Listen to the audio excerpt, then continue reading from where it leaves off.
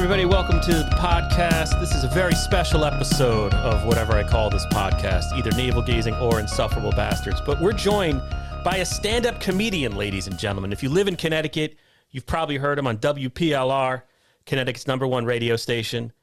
If not, who are these podcasts? He's been a guest multiple times, become sort of a fan favorite on that show. Perhaps you've heard him on Compound Media or his POS podcast. Ladies and gentlemen, Pat Oates. Wow, I've done some stuff. I didn't even know. That was nice that you said all that. How's it going? It's going good. I've been like sort of stalking you a little bit, Pat, on social media because I am fascinated by you and the fact that you're a local comedian. I mean, you're here. I cover the Naugatuck Valley, and we have a working stand-up right here in the Valley who is trying to bring a comedy scene. Is that too much of a stretch? To my neighborhood, which I think is great. So I thought, first and foremost, let's talk about the open mics you have coming up in the great city of Derby. Well, my family's from the Valley. So like my grandfather and his brothers grew up in Shelton, Connecticut.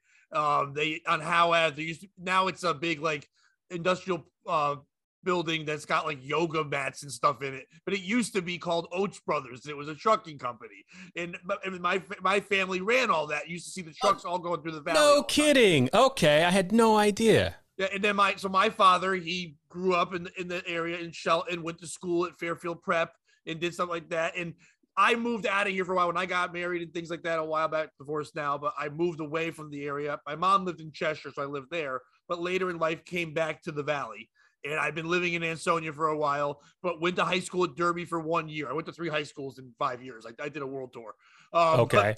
But I went to Derby for a year. Always had that tie to it. But I've been living here for years and traveling out of Ansonia. So when everyone says where you're from, nobody outside of Connecticut knows where Ansonia is or the Valley. But the Valley's got such character. Every town in the Valley has so much real comedy in it, like good, bad, or different. It's a very funny thing to look at. And a guy who's a comic himself, but also owns the bar in Derby, Retro Bar, Gary Petnella, had been doing comedy for a little bit. It stopped doing it to run the business. Wanted to bring some comedy back. It's 5 minutes from my house. So we figured do an open mic there, try to do it weekly to get not only comics to come to this area, but also for the weird characters that we know of the Valley that would love to go up and tell some jokes and never try to doing it. No one knows how to start doing comedy. So sometimes you just come to a mic. And then I was looking for other places, 3 buildings down, Riverwalk Social was like, we'd like to do a mic. So we're doing there once a month on Mondays. That might become weekly as well. And Retro is going to open up their back room to us. And we're going to be doing a monthly comedy show. It might even turn to weekly, but a monthly professional comedy show with working comics on Saturdays as well. And you have coming up, I believe, on October 15th at Retro, a birthday show. Is that correct? Yes, I'm whoring myself out. It's my birthday, so I figured it's a way to get some people to come. But it's a great show. One of my longest friends in comedy, John Romanoff, who grew up in Milford, he's been doing comedy. Him and I knew each other before comedy. I've been doing it 15 years. He's like 12 or 13. We met working at the Lowe's in Milford Orange area like 18, 19 years ago. He wanted to get into comedy once I started, so he's been doing it. He's done a lot of things for the Treehouse Comedy, which was a huge staple in Connecticut comedy forever. Brad Axelrod, right? Yeah. Brad only managed like 3 people, and John was one of them. Okay. So he would take care of comics too, and he loved John. John was just on PLR last week as a guest. I've known John forever, so I thought for a fun birthday show, have John. There's a very great comic out of Fairfield area, Megan Harvest. She's going to be on, and a local kid from Shelton, Andrew Alfredo. He's going to be on as well. But just a good way to come out and see that place and have some fun. It's going to be a great night of comedy. Yeah, and I think it's great because there was some comedy. I mean, I'm no comedy nerd or anything like that, so I don't want people to get it wrong. But like, there was comedy bubbling up locally in the Naugatuck Valley a couple of years ago with Treehouse. They were doing stuff up at the Strand Theater. Artie Lang came through at one point. Nick DiPaolo came through at one point. And then COVID seemed to put a stop to everything, but especially in the Valley. So it's nice to see that this is coming back because it's definitely, I think, something we need. We need things to do. Actually had a club for a little bit because that club comedy was. Oh, no kidding! It was there, like they had a caveman holding the club. A comedian, Dave Riley, who's tours all over. He's from Naugatuck. Him and the guy who owns the bar I'm doing the comedy at, Gary Petnella, ran that club. So Gary's keeping his tie to it. And years ago, I used to run Joker's Wild in New Haven, Connecticut. That was the Oh, closest sure. comic. I was the general manager there and the house comedian before I became the house comic at Foxwoods Casino for a while.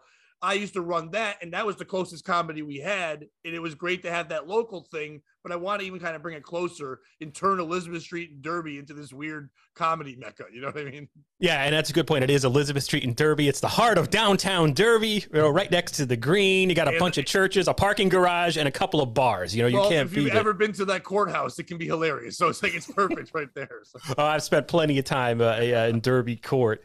Then my basic reporter question is, how'd you get started in comedy? Well, it's funny you bring up Naugatuck. That's the first place I ever did comedy. And I didn't mean to. I was a guy who was told by my friends I was always funny. Comedy's always been my defense mechanism. Like some people cry at funerals. I make jokes at funerals.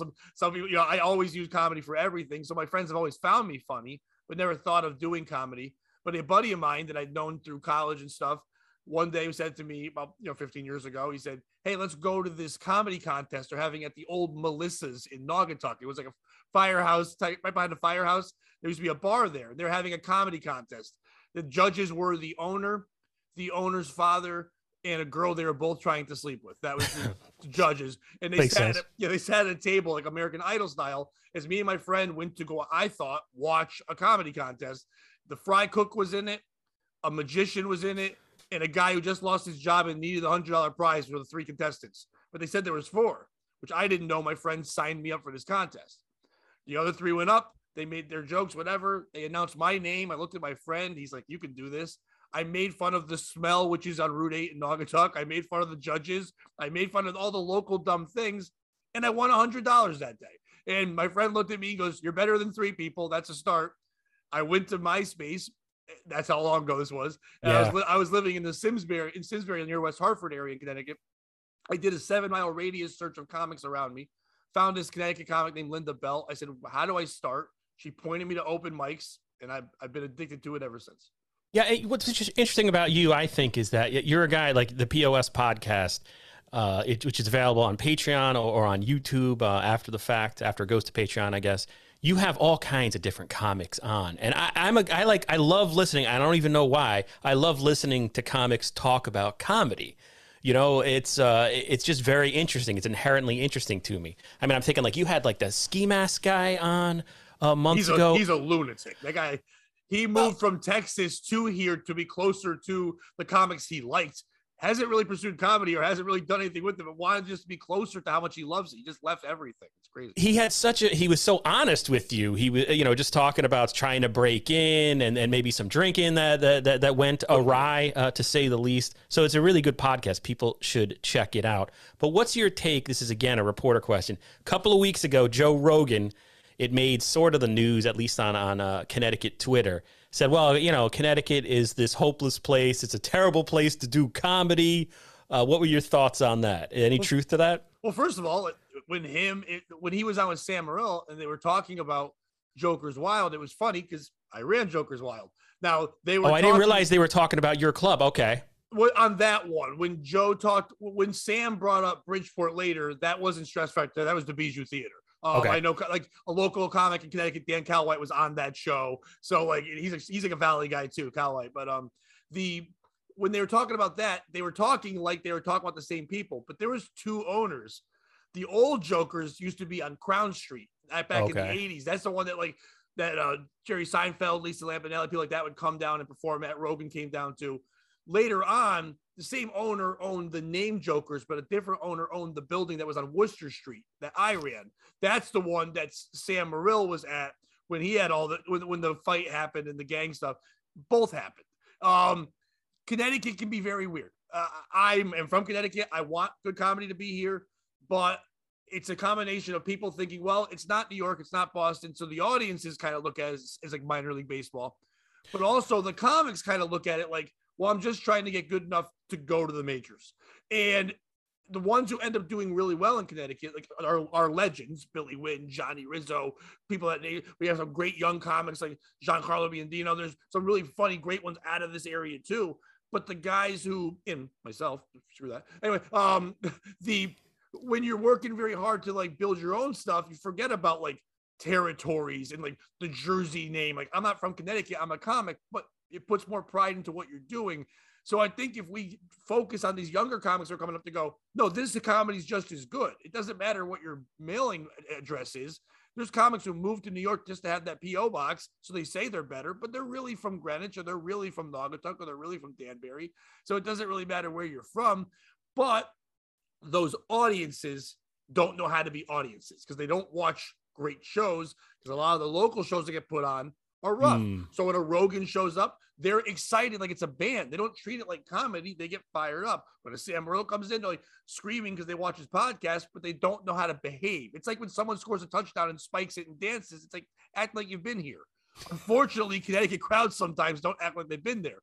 So when I host shows, I start the beginning of the shows by telling the audience, grow up, be better. You know what I mean? Act like it's a date. You know, that's interesting.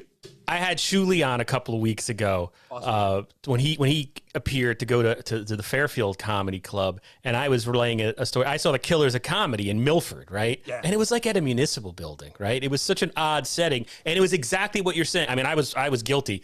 I'm going there thinking it's like a party, you know, debauchery. And Shuli comes out and he's basically, everybody shut up, you know, sit down. We're trying to put on a show here.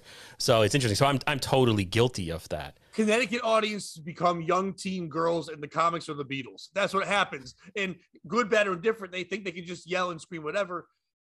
That's all. We're fired up people. We don't have anything. We had the Whalers years ago. We don't have that anymore. So when we do get something, we get really fired up. Think about it. That kid from East Haven was on American Idol. Everyone acted like they gave a crap about East Haven. No one likes East Haven. I don't know where it is. Yeah, East Haven is just like Jersey Shore light. It's the worst. But I'm kidding. They're fine enough people there. But they get excited. Heck, when I do stuff with Chaz and AJ, when they go up here, people freak out for them. People don't know how to handle minor celebrity. Yeah, Chaz and AJ are legit local celebrities, right? Because one of them, Chaz is from, or AJ, I might get this wrong, and I'm going to get a million comments killing me. One of them's right from Shelton, who's like, he's very involved in everything locally, and like people absolutely. How'd you hook up with them? Because you're on there a lot. Well, I originally hooked. I now work at the station. I do part-time radio for PLR as well. I started off with the Fox. I got there, but I only started that a couple of years ago because I was a guest on their show all the time and fell in love with radio. But with them, I got hired once again. Brad Axelrod, Treehouse. Thank goodness for him. He always hooked me up with stuff. They were doing a roast of local radio superstar, the Wigmaster. They were doing a roast of him. Okay. Brad was booking it at Sports Haven in New Haven. Big venue. They had a bunch of people from the radio station. They wanted some comedians. Brad said, hey, I know you're pretty good at making fun of people and kind of being a savage. I know you don't really know the radio people, but do you think you can do this? He got me, John Romanoff, a local comic named Mats Palazzo from Stanford area, very funny guy as well. And we were the three comics on it. And I went up. I went a little harder than anyone else did. I did some research. I learned a lot of stuff about Mike Lapatino and some restraining orders he had on him. When I brought that up, the audience popped. He looked at me like, what the heck? But afterwards, Keith Dakin, who's known as Boss Keith when he's on the morning show, Keith is literally the boss, the GM of everybody in the stations. He was there and he said to me, dude, you're hilarious. We got to get you on Chaz and AJ. I sat on once. Chaz and I had a good rapport. He likes that. Chaz and AJ both love the fact that I yell at the tribe when they call in because they're like, they can't, you know what I mean? Like, because it's their tribe. They love that I do that. I started coming on all the time. They had me on a whole bunch. I just started really enjoying it. I've been part of their last 3 toy drives that they do. It's an awesome event there. I'll be again a part of it this year. I've dressed up like an angry elf twice, and I dressed up like AJ's hernia last year. So like I'm always something different, but they've been so gracious and great to me. But I fell in love with radio. So I said to Keith, how do I get in on it? He goes, if you want, he goes, you have personality. We can't teach that. But we can teach you the radio. So I've been doing part-time stuff. I filled in for AJ last year when he did the hernia thing. And another local comic from Ansonia, Alyssa Goji, who started off, she's hilarious. She started off at Stress Factory. She's now there too, working for the radio stations. And I think this week she's filling in for Ashley, who just left Chaz and AJ. So Valley's taken over with comedy all over. Oh, no kidding. Yeah. How many nights a week are you out? I mean, we're Facebook friends, and like I said, I cyber stalk you, and you're a busy dude. Like, how many weeks or how many weeknights are you out? As many as I can. With the podcast too, and trying to do the other stuff, sometimes it's hard. Like Tuesdays, I don't go and do stuff because I record 2 episodes of my podcast a week. We do it. Me and Bobby Tamburo do it on Tuesdays because Bobby's busy with his compound schedule as well. You know, he has to make sure the clan's all intact over there. I shouldn't use the word clan, but anyway. He was the subject. Kevin Brennan's mad at him. I was listening to Kevin Brennan last night. He was going on a rant about, but he got Bob Levy mad apparently, but that's neither here nor there. I love I've never met Kevin. We were on a podcast together, but Kevin always speaks wonderfully of me, but never says my name. I love it. He always says, that guy from Connecticut. I hear he's funny. I'm sure he's a nice guy. And he always says I'm funny, which he is. Kevin Brennan's a brilliant mind. But anyway, so I try to go hit mics whenever I can. A lot of comics, after they get for a certain couple of years into it, think they don't need to work on their craft anymore. And you watch guys get boring. And like, I love comedy. I love performing, but I love creating jokes. I love being on stage. I'm more comfortable on a stage than I am talking to someone one-on-one. Like it's just who I am. I'm way better in front of 500 than 2 people, and it's just how I feel. But like, I love being there, but I also love being amongst young comics who care. I always relate to, I'm not trying to plug everything, but I wrote a book called How Not to Suck at Comedy. That's on Amazon. And I wrote it based on when you want to start doing comedy, all the comedy books that are out there, like when you're on Johnny Carson or when you're going to be in a movie or when you're going to write a script. It's like, that's not comedy. Comedy is, how do I know how to go to an open mic and take advantage of it? How do I know if I'm getting paid? So I started going back to the mics more and more and writing articles on it for group of staff. They took the articles, we turned it into a book. And that book is on Amazon, and it walks you through the steps of trying to be a comic. Because I have that love for being there. And whenever I see young comics doing it, I get that feeling like when Apollo took Rocky to his gym, and he saw the eye of the tiger. I want to see young guys struggling and doing poor. That's why I want these open mics. People should come see. It's, to me, we all love reality shows. We all love watching from how things develop. We love origin stories. I'd love to watch a comic come watch someone work on a joke and then watch them perform at a Connecticut show 2 months later and go, I remember when that joke sounded like this and it wasn't ready and now it killed. Or watch this guy develop and become, it's fun. And then you can also just do it yourself. So I try to hit mics whenever I can, and obviously paid shows to pay the bills too, or whatever I can. Now, what's interesting to me is, and again, I'm not a comedy nerd, but I listen to a lot of podcasts hosted by comedians. And they're, in my opinion, a lot of them kind of look, they're not saying that. They're not saying they're out there to support young comics and to start an open mic. It's almost like they close the door behind them. You know what I mean? So that seems unique to me. How did the first, I guess you already had one open mic. Was it last night you had the first one in Derby, or? No, actually, the first one was last month. The one at Riverwalk, we're doing once a month right now to test it out. So we're doing the second Monday of every month at 8:00. We put the sign-up sheet at 7. It's what you think it is. It's when the open mic happens, the problem with young comics and open mics and the older comics and open mics, it's not a show. So you have to get out of your head. It's batting practice. If you're a sports fan, you can go there and people are like, well, I don't like to fail. Like, well, you can't fail in batting practice. You can strike out 6 times, but it doesn't go against your record. You can hit 6 home runs. It doesn't go towards your stats. Same thing here. It's practice. It's working on it, going there with goals. So I always tell venues, like when I said Riverwalk and the Retro, we're not going to sell the place out. I'll get 10 to 12 comics to show up. They'll probably buy 2 drinks each. They don't have to, but how's your Monday? Oh, our Monday's poor. Well, I'll get you a couple $100 more. And you'd only have to throw me. I don't charge. I'll tell anyone out there they want to do an open mic. I charge $50 to do this. I bring sound. I don't care. It's not, I only do that because if I have a show and can't make it, I want to pay the guy who hosts for me $50. Like to say, hey, thanks for doing something, whatever. And I'll keep a couple bucks myself for showing up. But it's as simple as it is. If you do karaoke night or trivia night, it costs you more than that. I'm getting people to show up. And in an audience, we got the chef who was at Riverwalk. When he came out, he told his friends, come on down. There's comedy. So we had like 8 or 9 people just laughing and joking with us. And because it's a loose setting, an open mic, they can heckle a little. The comics get work on heckling back with them. We're joking around with things. And it's just fun. And it's an hour and a half of just people having a good time. There's no cover to an open mic. So if you want to just have fun, laugh at the beginning of the week, you don't have to pay for it. And it's a nice support. Now, we did it last night, and we had more comics that showed up instead of the last time. It does help that my name's known a little bit, so they'll come out at least and see it. And it helps that I'm saying to them, hey, if you guys support this mic, you young comics, it gives me a chance to see you.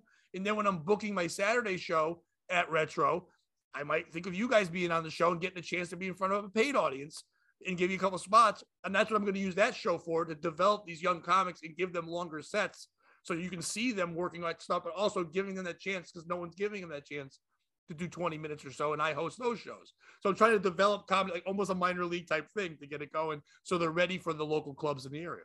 A true community. Where's your home club? Do you have something that a place you consider your home club? Yeah. Comics at Mohegan Sun, Comics Roadhouse. I've known that the Browns are amazing. That family is great.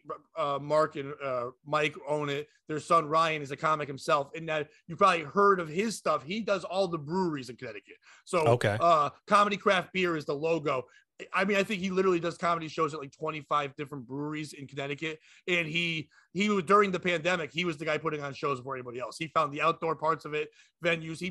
He's putting headliners that do Stress, that do comics, that do Funny Bone at his breweries. Like, he's huge names, stuff like that. He's really worked that out. They've been great to me. I was a house comic for them. I had to move to Ledyard for a year and be up there. That was about like 7-8 years ago. I won their comedy contest called Last Comic Standing, and I had to beat like 200 other people. And that put, I mean, that's where I had first heard of you, with all the press and the media coverage of that. And that was like, what, 2015 or so, right? Yeah. And they've been doing that contest for 11 years. I'm the only person from Connecticut ever to win it. So, no kidding. Yeah, everyone else is Massachusetts, New York, Rhode Island, Pennsylvania. They're from all over. They get like 200 something participants every year. It's a great contest and a lot of fun. And I was able to, it's many rounds. It goes for months, but I'm the only one ever to win. It's just, I'm excited for, but every year when the young Connecticut guys get in, I pull them aside to give them advice because I don't want to be the only one. I want another Connecticut guy. We had 2 young guys who made the semifinals this year. Mo Musso, who's blowing up in Boston and Connecticut, and Chris Warren, a very funny comic out of Connecticut, who are starting to work real hard, but they made it that far, and they're only 3 or 4 years in. So I'm liking the crop of guys getting better, you know? You're so magnanimous, Pat. This is really like I love comedy. They share the same addiction as me. You know what I mean? Like it's like your enthusiasm is beaming off the screen. Yeah, we all love the same thing. It's not competition. There's a million goals to different places. You know, the one guy's not in my way. A door is going to always be open. Shows will always be there. We get too competitive. It's a solo thing, but we all speak the same language of comedy. We want to make strangers laugh, which is a sickness. We're trying to make people, especially in this day and age, because we're trying to understand what you think, what other guys think, and people believe that there's censorship. There's not. It's on your internet. It's only on Twitter. It's only in the internet. You go to a comedy club and someone pays money and you go to Comics Roadhouse, you'll see the best comics in the world saying the worst, most terrible, but hilarious things you ever heard, and the audience is hooting and hollering. Because in real life, we just want to laugh. So why wouldn't we want to support that? We're all these guys, at the end of the day, all we want to do is take our dumb thoughts and make you chuckle. Like, how do you not support that? That's interesting. And yeah, I do feel like, we need it more than ever. I mean, I was just reading something, I think I was on Reddit, and it was somebody had posted something like, the whole world wants to beat up the rest of the world. It's like we're all in a perennial bad mood. I don't know if perennial was the right word, but and that brings me to another thought. Like, you're not on Twitter. Nope, right? I left it in August of last year. Which, and I respect that, because I mean, I'm a local news reporter and I have to manage a Facebook page, right? And even that, like, just a week or two ago, like, I'm getting alerts at 2:30 in the morning, of people fighting about whatever issue. And it's just like, man, this is like, it affects my mental health. I'm sick of it. I can't take it anymore. 24 years of this. I'm getting angry at this. I don't need this. But the greatest comedy in the world is in the Derby and Ansonia Facebook community page. Well, I don't care. That's my gold. I actually use some of those stories on my POS podcast. Oh, really? Can you, what's one that is there? Okay. Talk about the format of your podcast, I guess. I will, but real quick. Go ahead. I don't know if you paid attention to the one there was a fire on Caroline Street. I was there. Okay. Well, somebody shared a Bitmoji of saying, "Oh, there's a fire," but the Bitmoji was of them holding a cake and balloons, and it said "the fire." So they must have forgotten to turn it off. So that will be brought up on tonight's podcast. Like, I will be talking about how I actually talked to my therapist about it. I was like, I can't. My mom is not doing well. She's in the hospital. I'm not doing it for sympathy. I care more about this woman and why she did a Bitmoji than I do about my mom being ill, because I'm like, that's the real problem. Like, is there still a birthday party? Is it the fire to hurt it? Like, why do you have cake? It's a fire. But the fact that she shared that, most communities would just say, hey, sorry about the fire. in that thing, everyone's like, "You're stupid. Why do you have?" That's why I love the Valley, because the Valley doesn't give an F. You know what I mean? We're all just like, "Hey, screw you. I'm going to tell you how I feel." And it's wonderful to watch them all fight about scooters and everything else in the world. It's great. Oh, see, I have there's some of that stuff. It just kills me after a while. I feel like it eats at my soul. And that very story, I shared a GoFundMe for the victims of the fire, and I woke up on whatever morning, and a fight had broken out over a GoFundMe thing. Because I was just like, and then I can't take it. People fight about everything. GoFundMe's racist. I'm like, how? It's like, well, it was like, yeah, I don't even get it. Somebody misinterpreted the purpose of the GoFundMe, and the person that had said he had donated got really offended, and it went on for like 16 posts, and I don't know. I just that's why I want to put on comedy shows, because those people need to be entertained and distracted from the internet. They need to get out in front of people again. There was just a thing in the New York Times this morning where somebody said, some columnist or opinion writer was talking about he or she's bipolar. I don't remember what their sex was or gender or whatever, but they were talking about how their bipolarism is again, not a word, triggered by social media, and then all these studies to how it affects your mental health.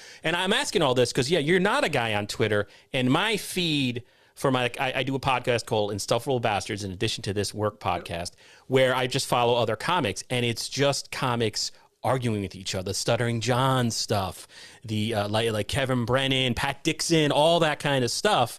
But you're like, you got off it. What made you get off? About a year and a half. Because of, and we talked about it, people don't know, Anthony Cumia has a network called the Compound Media, and they were very cool to me. I've been a guest on his show I think 11 times, and that was like in a 3-year span. And it's cool to sit next to a guy who had legends like Burr and Norton and all these people, and Patrice and everybody who would trade barbs with him. And in fact, that he was like, "Oh, you're quick. I like you being on here." I got to sit there one time with Dave Landau, who's like a killer comic, Jim Norton and Anthony Cumia, and just go back and forth with each other. And I'm like, that was amazing. But what that also does is, if you remember Opie and Anthony and their type of fans, they are a bit manic. Like they get really, you talk about the Derby people were saying like Valley's excited at a whole different level. And those people sometimes think that's what's happening with Twitter and all social media. I think it's because we all just want to be liked and approved, because now the world knows we exist. People didn't want that when we didn't know we existed. We just kind of stayed in our tribes. And now, because like I need attention because I'm here and no one's paying attention to me, anger gets you more attention than love. Oh, yeah. You know what I mean? So if you say, even if you like me, I have people I didn't catch too much crap, but like it'd be people that'd be like, you weren't funny on Cumia. You mumble. You sound like a mentally ill Seth Rogen. Like that's a one I get a lot, but especially my laugh, which whatever. It's like, but like they will say all these weird things, and it's just like they do it so they'll get my attention. But why would I give that attention? So I would just block them, and then they would post things, and I get sent from people. Oh, okay, gotcha. Me. And I'm like, when I would sit there and read the news, I'd go on Cumia or I'd go on PLR and I'd look at that, or I'd look at Reddit or something, and it like. I had a great appearance. People like it. And I read it and everybody wants to crap on me. I'm like, I'm feeling bad, but I'm just sitting in my kitchen. Yes. Nothing's happened. So you're speaking to me. Why am I reading this? I don't know these strangers. Guys from Australia are getting mad at me, yelling at me about an ex-girlfriend of mine that they don't know. And I'm like, how is that? How do you even know that? And it's like, at the beginning, it was flattering. Okay. You're thinking about me. But after a while, that goes away. And not that Facebook isn't angry, but I can control Facebook. Facebook, I've cut down. I had 5,000 friends. I've got 2,000 now. I've cut down 3,000 people. I made my news feed a news feed, like an old school newspaper. I read the parts I liked. My news feed is things I like. I read the Derby stuff. I read your things because like I enjoy it. But like that Instagram's an easy one to filter people out. Facebook is not even open as a comic. It should be open to public, but I don't. I keep it like, so if you're not my friend, you can't comment. You can see it, but that's about it. I left Twitter because it was just too angry. I've never slept better. I'm not kidding. For the last year, I've slept better. There's no anger there. That was my only confrontation. I quit drinking 6 years ago, and that stops a lot of anger if you don't know that. But so like when I got feeling better about myself and working out and doing things like that, I didn't need that one little thing getting me mad all day. So once that went away, like your mind clears more, you could be more creative. You enjoy things. You listen to people more instead of waiting for a fight I don't have to know about it. The emotional hangover, that crazy emotional hangover of social media when people like flying too close to the sun. That's fascinating to me. One thing I wanted to ask you about, Pat, because there is, and I messaged you beforehand, you had that initial, who are these, if people don't know, I don't know if people in the Valley listen to Who Are These Podcasts, but it's a podcast that trashes other podcasts, right? And my Insufferable Bastards was briefly mentioned, and rightfully so. Like I had called out, I said I didn't like Carl for whatever reason, and they tore me a new one, right? But it was funny. I got to admit, it was funny, and they were right. And I've now listened to the show religiously. But I went back, and this is how I like really started stalking you. I listened to the first episode that they did on your podcast, and it was, I believe it was like another iteration. And again, I don't know if that's a word. POS, it definitely is a word. And POS was not the thing yet. That one was called Pat Oates is Sad. And it was interesting to me because, all right, so listening to them, it was like you were almost reading, you were in a dark place, it sounded like, and it was almost like a Dear Diary episode where you were talking about frustration with other podcasters and how you were like, and I totally identified with it because it applies to my job, and maybe it applies to every job where you have just these frustrations about, why are people paying attention to that? Like, I'm trained in this, I'm trying to, I know how to use a microphone, and and then listening to WATP joke about it, it was like watching cancer form. You know what I mean? It was really a dark episode. And I like that you said joke about it. They tore me a new one. Yeah, well, I don't want to, the last thing I want to do is like insult WATP because they got fans too. Forget about it. You're dead. Their following is insane. Like you said, people in the Valley, I had people that I haven't talked to in years message me going, hey, your last episode on there with Stuttering John was amazing. I'm like, how do you even know that podcast exists or whatever?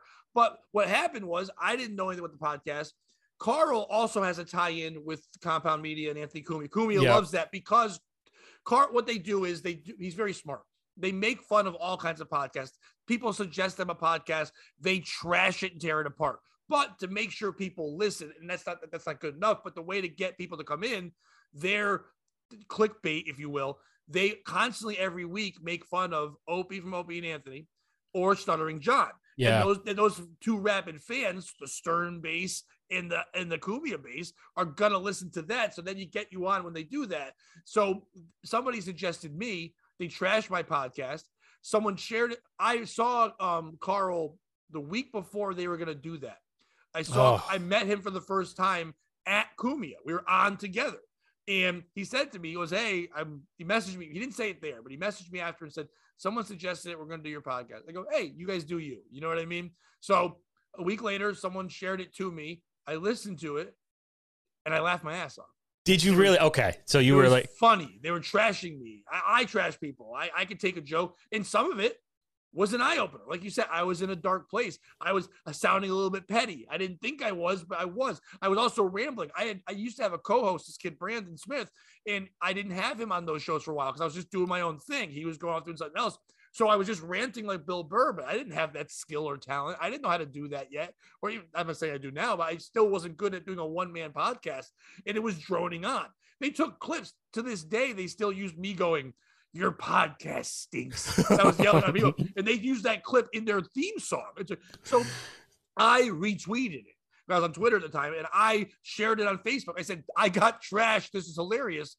And then fans of that started messaging me going, holy crap, you're sharing it. I'm like, it was funny. And so, I all of a sudden I started seeing getting follows on my Apple iTunes and things like that. And people messaging going, I heard you on there. And the fact that you embraced it is awesome. And then Carl messaged me and said, dude, it's really awesome that you're cool with it. I'm like, that's what you guys do. No kidding. See, that's amazing to me. I thought like that it didn't hit you. You were immediately like, okay, this is all right. And I go, and I'm making some changes. And then he listens to it later because he goes, would you want to come on? And I'm like, yeah, that'd be fun. And then when I came on, what he does is the guest, he sends you like a preview or like, at least here's what we're going to talk about. You got to do homework. Well, I guess most people don't. I'm, as you now talking to me, comedy, everything. I'm someone that researches. I go hard. I get into it. So like, if you give me a project, a roast or something like this, I was listening to like 20 episodes. So I was sending him like ideas I had. He's like, oh my God, you're prepared. So when we went into the first one, I was ready to trash every little thing, my suggestions. He was like, dude, this is awesome. And from that, other podcasts that are like branched down from his, like the Who's Right podcast. And I don't know if I can swear on this. The Poopy Song of the Week. It's all right, there we go. word. Yeah. Okay. There's another Then I don't one. have to edit. I appreciate that. No problem. But it's the S Word Song of the Week. They crap on songs and things like that. They did those two. They booked me right away off that, saying how good I was as being a guest to make fun of their stuff they do. And I started to get like in a different world of the Compound people and different fans coming on and then more fans to my podcast. But that's when I was approached by Compound Media to do a pilot, which became POS. They didn't pick it up because we did it right before COVID. Okay. And everything shut down. But that wasn't even Bobby Tamburo. That was me and my 80-year-old buddy, Frank Margallo. And we do what the podcast is now. And I go a long way short. That made me change how I was doing podcasting. And I said, I need a format. I need a way to do things. So them giving me the kick in the butt. I've now been on their show 5 times. People are saying one of their favorite episodes ever is the last one I did with and John. Yes, and I can verify that because like you look on like either Dabblers Anonymous on Reddit or the WATP subreddit there, and Pat like I think are you the only guy that I don't know, I'm probably speaking wrong, but you went from being a subject of WATP to being like a fan favorite, which is quite an arc. I think they might have done it more than one time, but I've been told that I'm the arc that the fans like. Like I'm the one because they're like people have done it.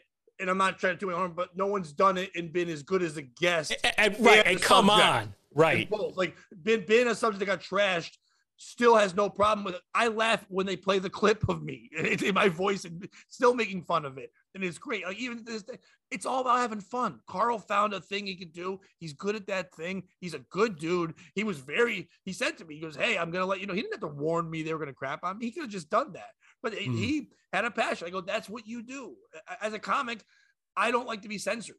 So why would I tell someone else they can't do what they do? And it was good. It was funny. It was if they trashed any other podcast and I listened, I would have laughed at the way they trashed that other podcast. So that's what I listened to. I listened to it like an episode, and I wasn't me.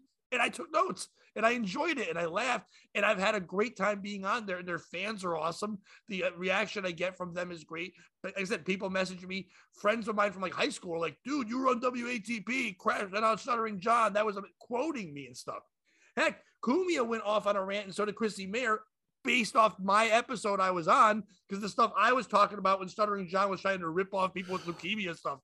So, and you had a good insight. Like I think you were talking about how he's not really a comedian. How he was actually, I'm getting it wrong. He was inside. You brought a really good perspective to one part of the whole Stuttering John. Well, the big part was the bar thing. He's in a bar. And yes, people listening to see it. But like when I ran Comedy Club, I ran bars and I was a bartender and stuff. And I used to bartend in Westville, Connecticut, New West Cafe when I went to Southern Connecticut. So I played rugby there and I bartended. So that's a little tiny more, but I would deal with that's all what those it was. Trash.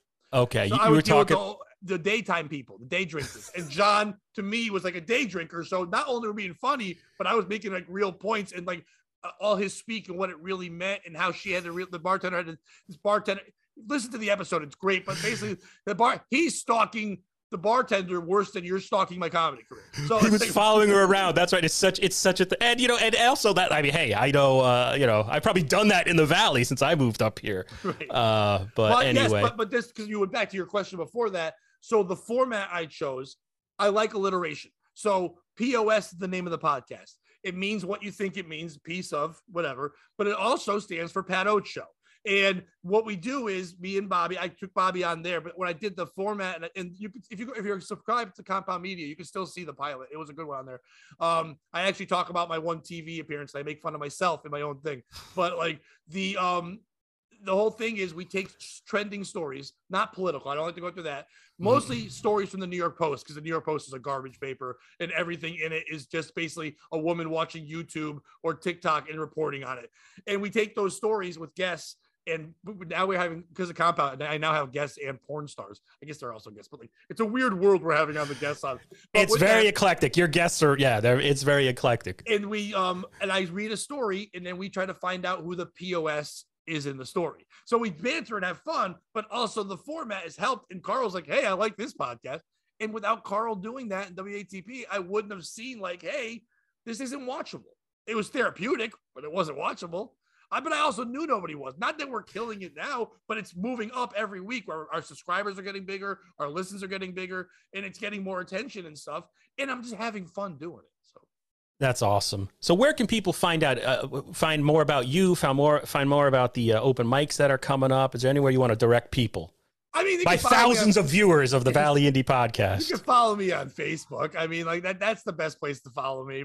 And your friend requests me too, but if I don't know who you are, you can probably just follow me. But either way, you can see everything. But basically, the best way to do it is if you live in the Valley, come to an open mic. Just come watch, have fun, ask questions. Come see a comedy show. If you want to see, okay, he seems funny on here, but maybe he's just a guy who thinks he's good. Because a lot of people think people that book comedy aren't funny. Really? Because it's kind of like a great coach usually wasn't a great player.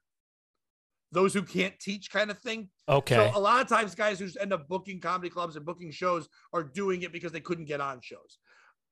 In Connecticut, there's not enough comedy. So I always tell young comics, I get it. There's a stigma. But here, if you want to get known, you need to have some place where people will know you. So if you're a young comic, go to a bar, approach them, get a budget, put on a small show, book things. Other comics from other states, Rhode Island, Massachusetts, around us, New Hampshire, New England's they all go back and forth, but they know who you are if you're on a show. If a flyer's on Facebook and Twitter, they see it and go, oh, wait, Pat Oates is on like 4 different flyers. He must be good. I'll book him in Maine. It's as simple as putting on a comedy show. If you don't have places to get better either, make your own places to get better. And you learn the other side of the business. So then when you do comedy clubs, you're more respectful. They like you, even if you're not as funny as other guys, because you understand both aspects, how a show runs, how to be respectful, to respect the time, to respect how the show goes. If you're just a guy who does comedy, you don't get that other side. You can come off like a diva. So that kind of thing helps a lot. So come on out, see a comedy show at Retro. We're going to do every Thursday night, 8:00 is the open mic. Once a month on October 15th, we have a show set up already. And the Saturday after Thanksgiving, 11/26, they'll be at Retro. I have Eventbrite for that. If you follow me on Facebook, the links will be there. If you want to go to another one, on Mondays, Riverwalk Social, the second Monday of every month. I talked to them last night. We might do it weekly starting in the new year, but either way, right now be the second Monday. But either way, just find me on Facebook or Instagram and ask me. Hell hey, Pat, yeah. I'm doing comedy, and I'll talk to you. Pat, thank you so much for taking the time and for bringing comedy to Derby. That's awesome. And the Valley. And I want to bring more here to this area. If people are listening here, I'd like something in Ansonia. Good stuff's happening in Shelton already. Guys like Stefano Sanzo and people like that are putting on stuff in Shelton. They've got a lot of stuff. They don't really need a ton there, but I'd like to do it there. Seymour doesn't really have anything anymore. Then once in a while they do things with the Strand, but like a small bar fun show would be good, or an open mic in Valley, Naugatuck. Beacon Falls. Have you ever done anything in your life besides I went to kindergarten there? That's about it. Let's do something. Let's do a show. I drive by it. It's trees on Route 8. Right. But inside those trees, there's little bars, there's little restaurants, and there's a cow patch. So let's do something. All right, Pat. Thanks so much. Thank you, man.